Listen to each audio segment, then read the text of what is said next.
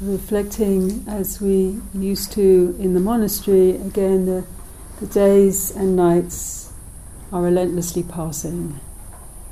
How well are we spending our time, not to intimidate ourselves, but to understand that the time that we do have is precious.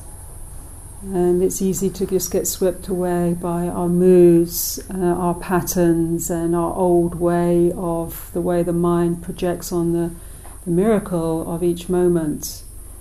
It's just another boring moment. Rather than realizing, yes, it is everything that gets filtered through our concepts, but it's also an opportunity. It's a fresh moment, and whatever what the day was yesterday, whether we felt it went great or we felt it was a wipeout, if we feel the whole retreat's a wipeout, still in this moment, every moment of wakefulness, of presence, we begin again. And this is the beauty of this practice, is whatever has happened, wherever we go, wherever we wander, whatever overwhelms us, however lost we feel, however despairing we can be, or even how wonderful it was that now has moved into the stream of time, and we intersect that stream of time here and now by establishing again and again a moment of being here as fully as we can, remembering that our job is purely to show up, to be here in a certain way, but to be here primarily, and to little by little just apply those moments of path activity. That is our work, just this much in each moment, and then through that allowing, as it's said in the suttas, allowing for the fruition of that path activity, the freedom of the heart, the insight, clarity, rather than feeling constantly pulled along by life, moving into more ability to have some mastery within life, to that fruit, to engage and to be present, place of steadiness and clarity and insight, reflection, and more profoundly peace, liberation. That fruit arises according to the Dharma. It's not our ego that can do it, our sense of self that pushes the agenda. Because of course we would like now. We want it now, or want it in a certain way, but what we may, as Rilke says, or someone said, can't remember who, but some great poet, we may want for the wrong thing. We might project what we think we want, and yet actually that Dharma has its own intelligence, and it ripens and opens in our life according to its own nature. So this we trust. So we've been practicing this gathering, and we can use it as the foundation, this samatha, which means the stilling, the calming of the flow, the primary three forms of energy that are part of our experience every waking moment: bodily, feeling tone, thinking, mental energy. The stilling through the practice of holding attention to whatever object we choose to hold attention to, be it a thought form like a mantra, be it in this particular case according to, as the Buddha taught, body, breath, sensation, to sound, to whatever we choose. To follow the Buddha's instruction, and because it's particularly profound, we've been connecting with the body, first foundation, and little by little gathering some skill, a skill over a lifetime, in this capacity to turn attention in this way into the present experience of our embodied feeling, flow, sensation, movement of the breath. In a very simple way, and as this samadhi, as this gathers, this samadhi, this unification that becomes one aspect of the fruit, and as is said, that this fruit has the fruit is the ability to know a refuge, a pleasing abiding that's not dependent upon the world. which is something. It's not dependent on, whatever is emerging around us. We get sort of washed away by other people and their reactions and what they're doing, by our own material that comes up, that there is a dimension, a peaceful abiding that is beneath that which we begin to tap into through this calming and gathering practice. And then when it's really profoundly developed, leads to great states of peace, calm, subtle experience, has a healing aspect to it. This is all within the realm of, it's called samatha samadhi, calming, gathering, focusing. Primarily that was the main methodology and teaching that of the time of the Buddha, before the Buddha became the Buddha. So to just develop these very highly concentrated, subtle states of mind, and in the process sort of eschewing the world, moving away from the world, living in caves, forests. It's a sort of the profound renunciant path. But the Buddha saw a problem in that it depended on a lot of control, a lot of sometimes even aversion to the world of form, to contact. So it wasn't a complete path. And so his particular insight and the particular brilliance of the teaching of the Buddha was to actually also open the meditation into realizing that actually ultimately the world of form, the world of contact, the world of experience, sensory experience, the world is not the problem. The mind ultimately isn't the problem. The problem is our misunderstanding, is the ignorance of the mind that doesn't understand the true nature of reality. For example, that things are changing, or that we don't own anything. It's not ours. So in our meditation we've been exploring, bringing these two aspects together, both the calming, the gathering, but also allowing the awareness to open, what's sometimes called a more choiceless awareness, allowing the awareness to open so we can contemplate and reflect on the nature of experience, and particularly our reactivity, which is sometimes mixed with these hindrances that we've been exploring: aversion, resistance, wanting, dullness, restlessness, getting tangled in conceptual proliferation, doubt, in relationship to here and now.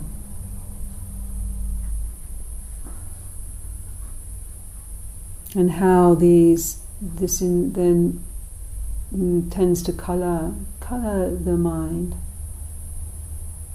So in the second and third spheres of the foundations of mindfulness, we start to open to the content of our experience, not just the stillness, but to actually open to what is emerging as both feeling, tone, and as states of mind, or the hindrances that might come, for the sake of understanding them, contemplating them, seeing clearly, and releasing from identification, from being absorbed into those states.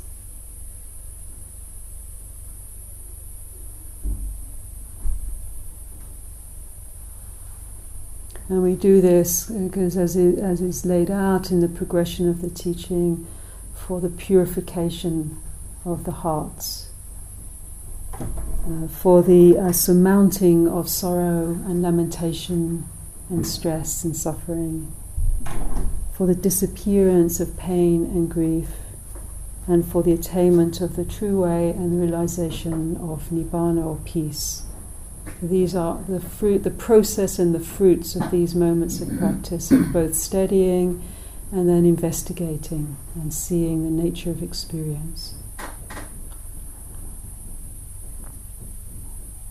As we contemplated the other day, Sajjan Chawad said, be as one who can know and watch the heart. The heart is pure already. There's this mind, heart, this citta. Is already pure, but because of contact, including contact with perception and memory and storyline, because of contact, emotions, feelings in particular, stories arise and colour the mind. But let our practice, let our mindfulness be like a tightly woven net to catch these states and feelings that come, so that we can investigate them before we react, or before we identify even, and assume this is a problem I have.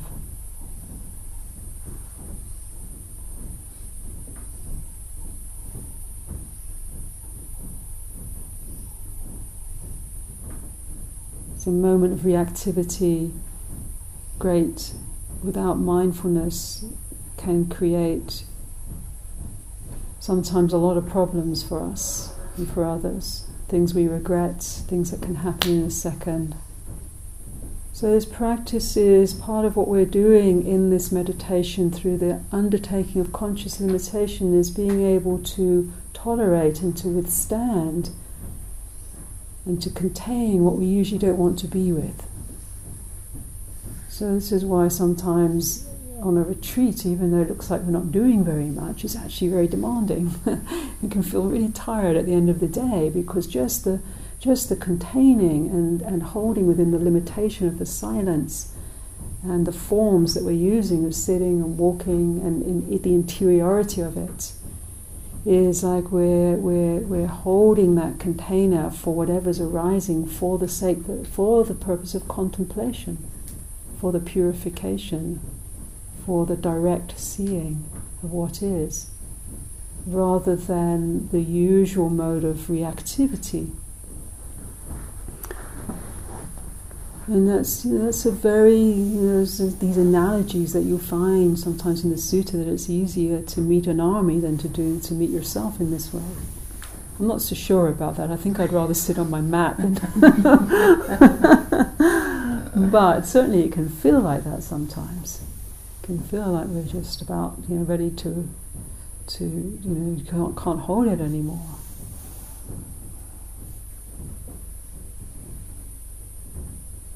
But then, unless we remember it's just always this much, take another breath and trusting this deeper fruition of the path, the Dharma, something we're trusting, something else beyond our own capacity. That actually, as awareness comes in to engage, awareness engaging the experience, there's an alchemy that starts to happen.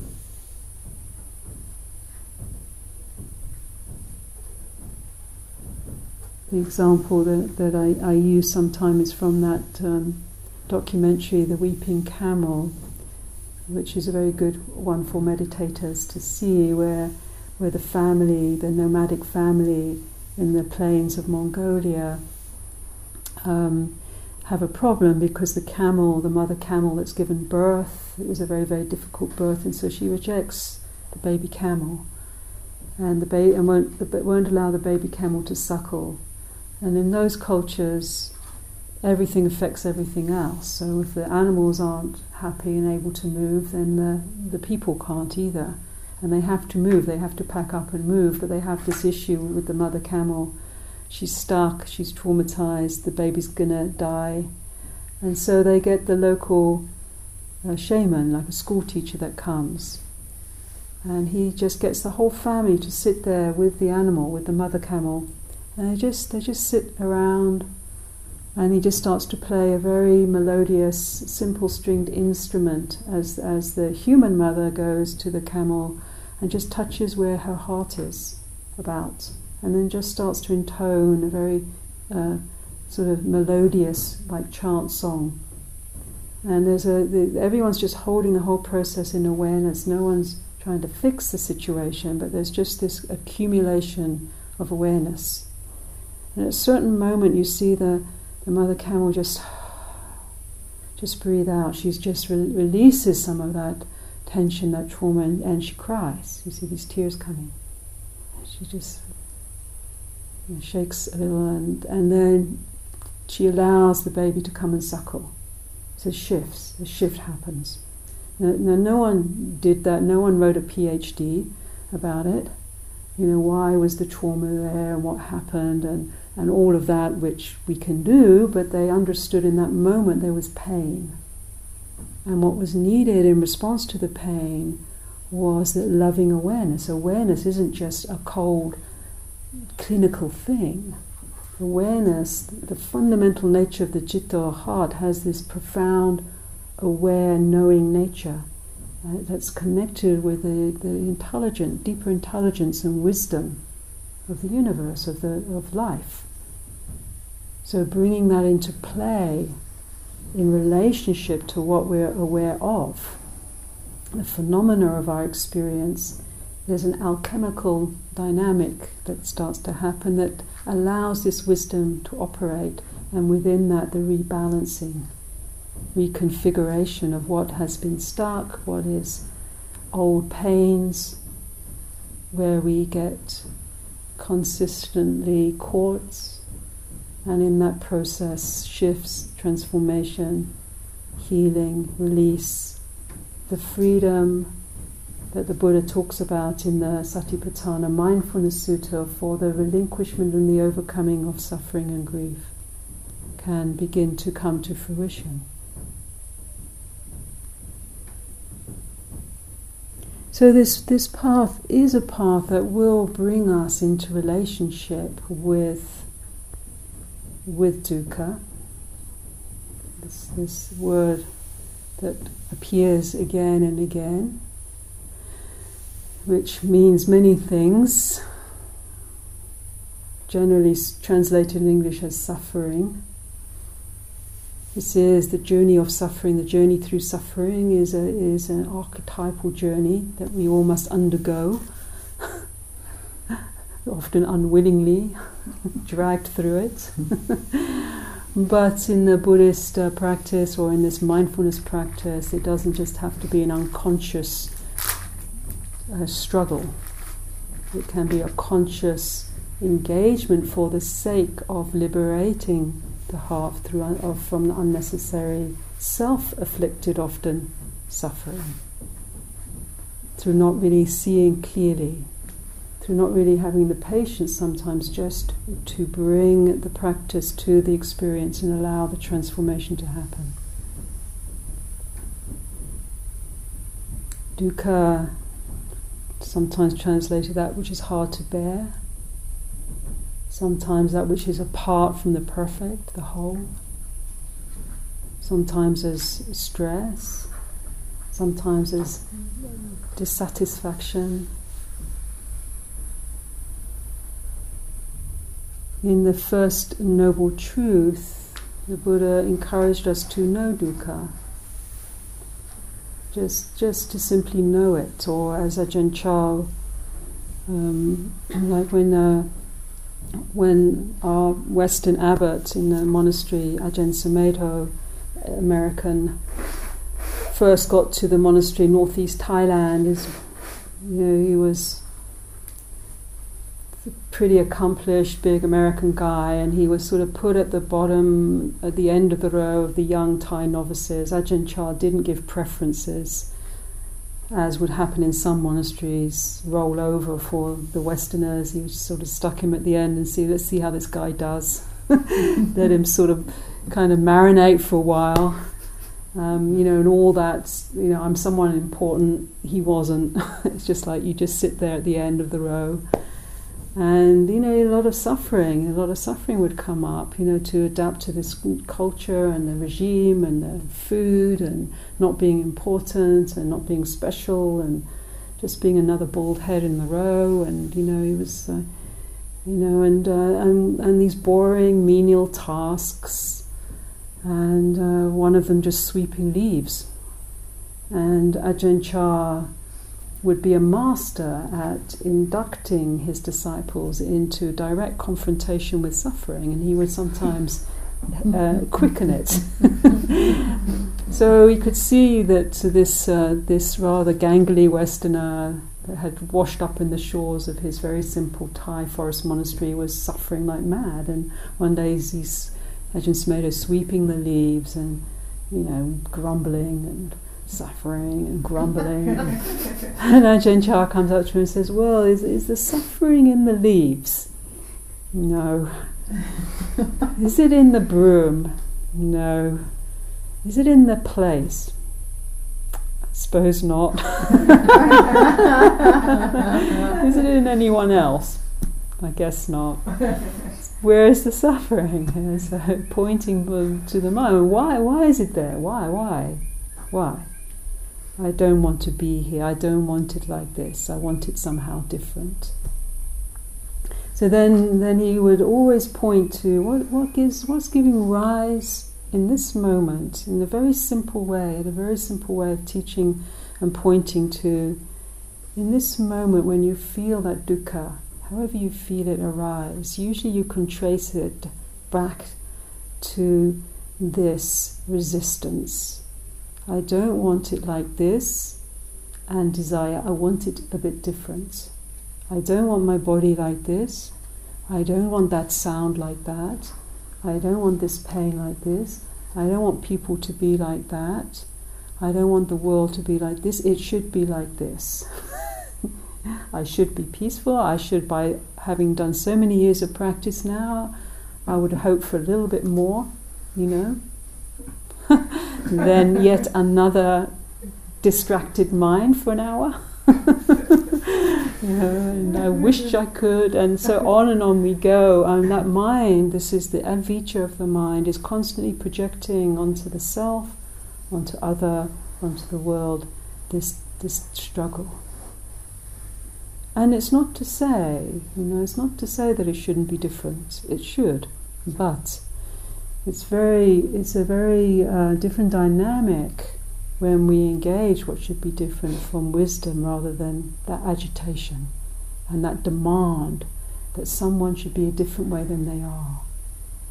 I wish that person would not react like that.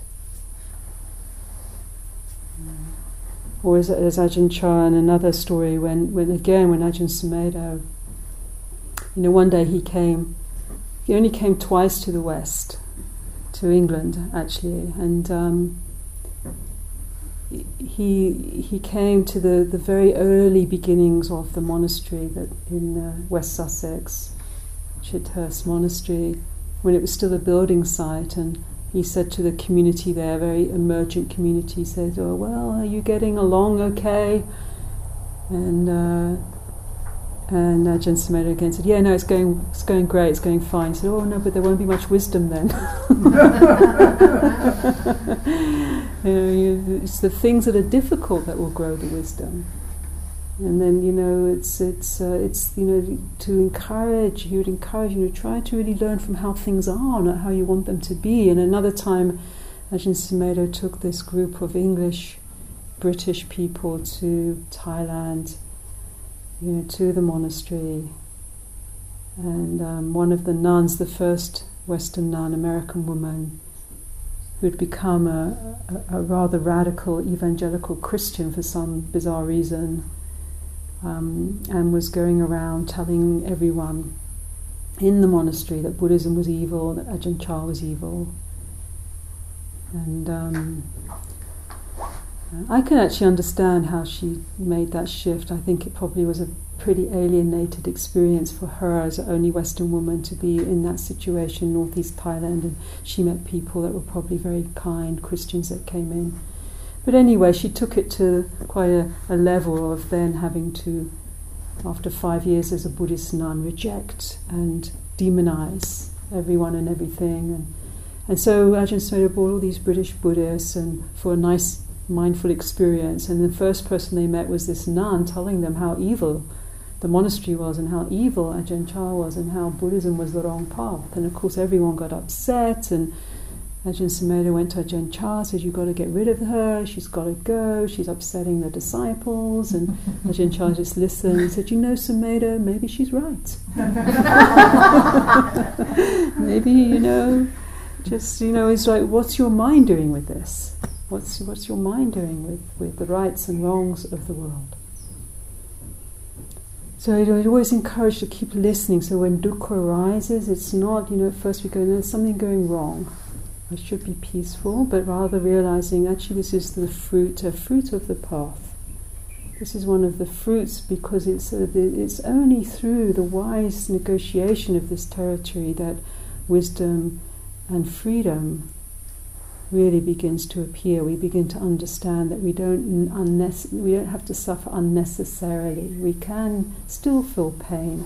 We can still feel grief. We can still feel terrible, difficult challenges, but we don't add to it.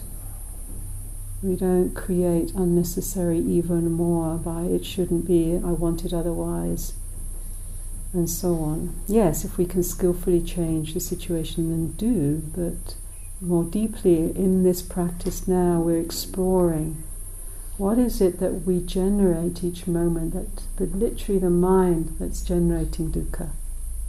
And it's this that the Buddha said we can completely overcome through this practice of mindful, clear seeing.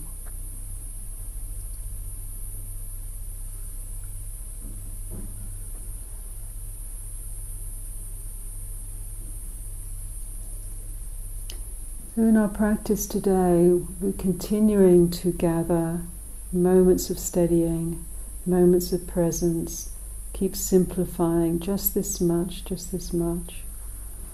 And as we were practicing in the walking meditation last night, just being able to, the method of Tungpulu Sayadaw, the Burmese master, just moments of seeing. This is one way of beginning to help to move underneath the reactivity of the mind and suffering into the reality of direct experience, which then gives us a capacity and the awareness, like that response to the mother camel, to touch then what we're with from more capacity, more intelligent, wise, aware presence. It's available to us in the moment. So a moment of seeing. And as we practice, even softening the gaze so that we're not just keep looking at things and, oh, it's beautiful, no, it's lovely, and is the weather going to change, and so that the mind doesn't go into a lot of conceptual proliferation. A moment of seeing. A moment of hearing. Plumber. Why? And you can go into a lot of proliferation like that. I hope they do a good job. I hope the washing machine doesn't break. Moment of hearing. A moment of sensing and feeling just as is.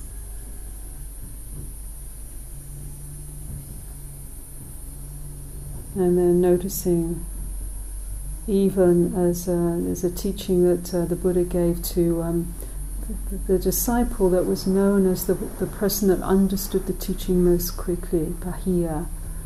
Bahiya was saw the Buddha on alms round. The Buddha was walking very peacefully on alms round with his disciples, with his bowl, and Bahiya came up to him and said, Lord Buddha, please give me a teaching. And the Buddha said, no, it's not the right time. Don't ask the Buddhas when they're on alms round. And then Bahiya said, no, Lord, give me a teaching. And the Buddha said, no, it's not the right time. And then Bahiya says, no, please give me a teaching. And then the Buddha gave him a teaching, and then it said directly after he became awakened on this teaching. And then directly after the teaching he was gored by a runaway cow or bull and died. So I guess you had sense of urgency. Something new, I've got to get this man to tell me something now because I don't have much time. But he's also known as the one that understood the teaching most quickly. He got it most quickly. He got the whole thing. So the Buddha said, Bahiya, when he finally said, well, when a Tathagata is pressed 3 times, he has to answer. Listen carefully, Bahiya, and I will attend to what I say. In the seen is just the seen. In the heard is just the heard. In the sensed is only the sensed. And in the cognized is only the cognized, or in the thinkings, just thought. Thus you should see that indeed there is no thing here and no thing there. This is how you should train yourself. Since, Bahiya, for you, there is just in the seen, the heard, the sense, the cognized, you will see that there is no thing here, and therefore see that indeed there is no thing there. Seeing this, you will be neither located, your awareness will be neither located in this world nor the next, or betwixt the two. This alone is the end of suffering. This is like one of those koans, but with practice, with very tangible practice. So awareness, the fundamental citta, the fundamental mind, the nature of mind isn't caught in time, isn't here or there, isn't located in you or me. So that to reconnect into the root of the mind, the root of the citta, through the sensory experience, rather than in spite of it, through this very simple practice of just being able to, throughout our day, as we steady, as we connect with the breathing, the body, the foundation that we've been building, to add this inquiry. This is an aspect of insight, of inquiry, of contemplation. To notice, it's a way, it's the wise reflection that can notice, that can know. It's the function of the citta to know. In the seeing, there's just the moment of seeing. No proliferation, no complexity. In the hearing is just hearing of sound, just sound.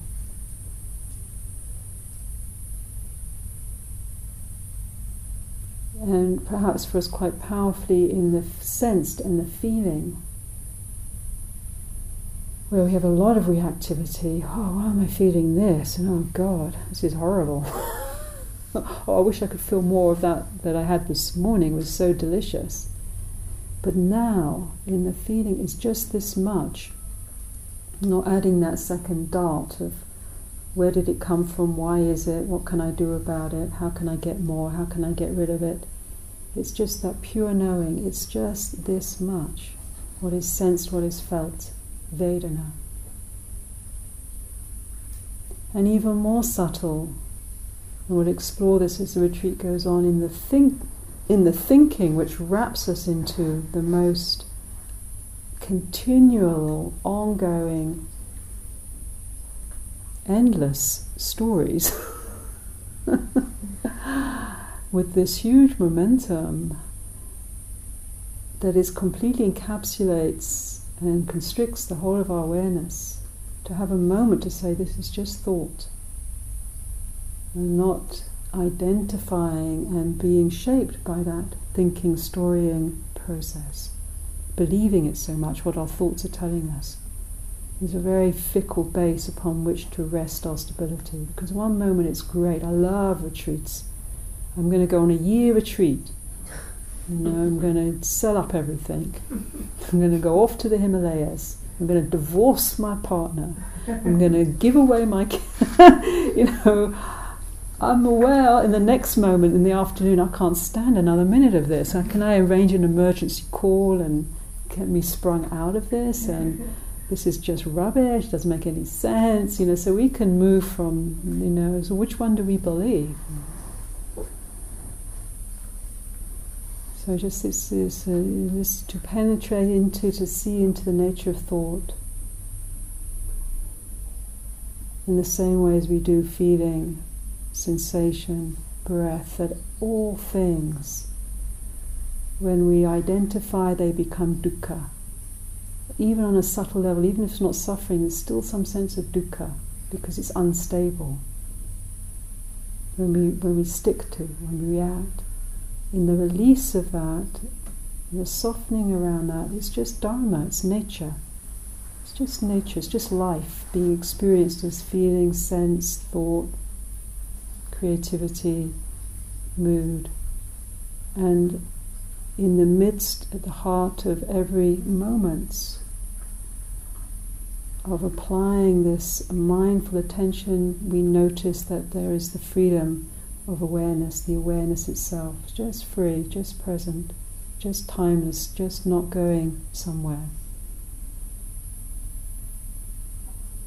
And so this is why the Buddha said this is the freedom from dukkha.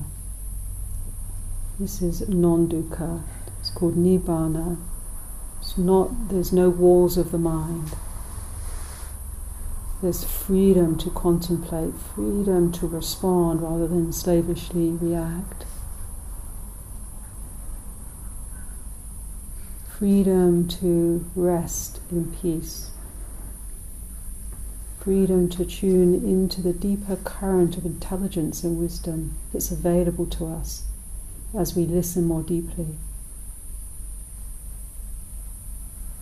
That isn't shaken, so I say at the end of the Mangala Sutta we've been chanting, isn't shaken, is in touch with the world, it's not frightened anymore of the world and its impingements. Oh my God, a sound destroyed my samadhi. Oh my God, someone's going to speak to me.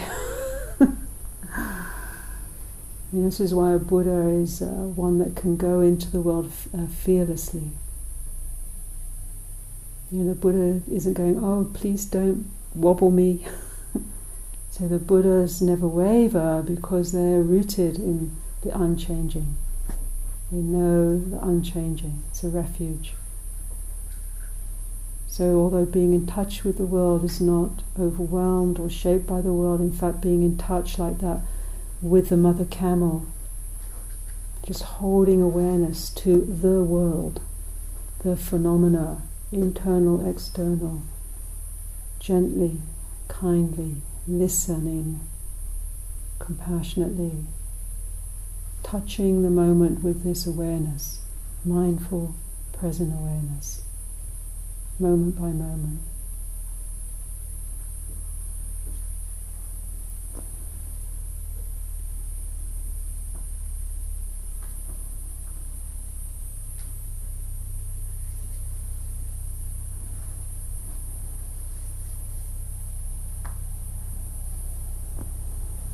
So coming into our sitting for a few minutes, our posture.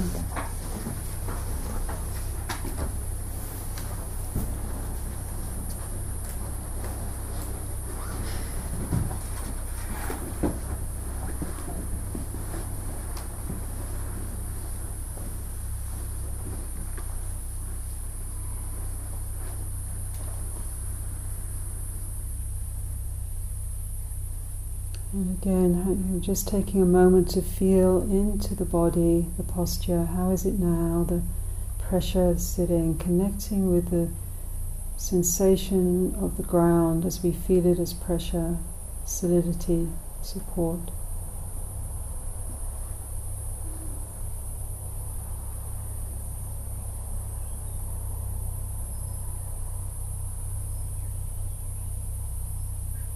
And beginning our session just for a moment, putting to one side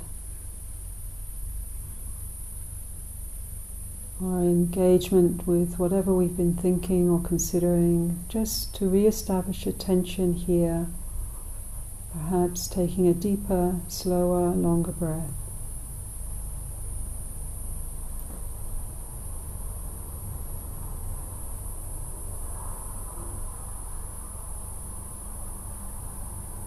Feeling that breath coming down into the belly, and on the exhalation just softening through the body.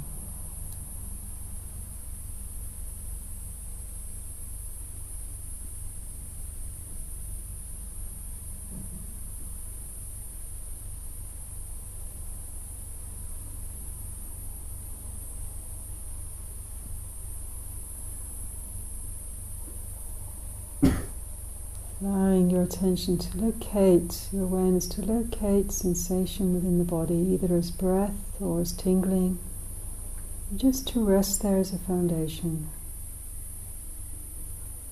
to ground the mental activity on the slower rhythm of the body.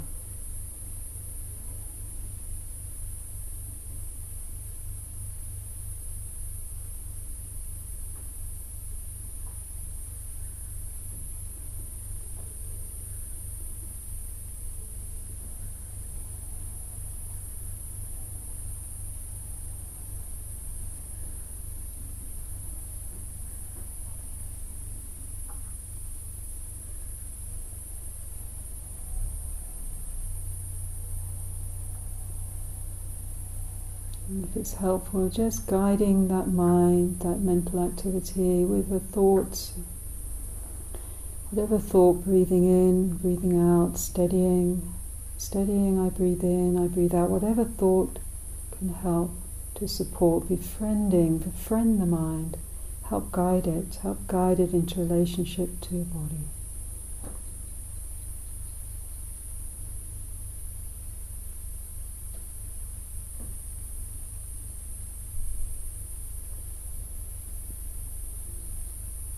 And remembering all that is required for us in our day of practice is just to show up as best we can for this moment. With awareness, with interest, steadying, and with wise reflection, wise contemplation.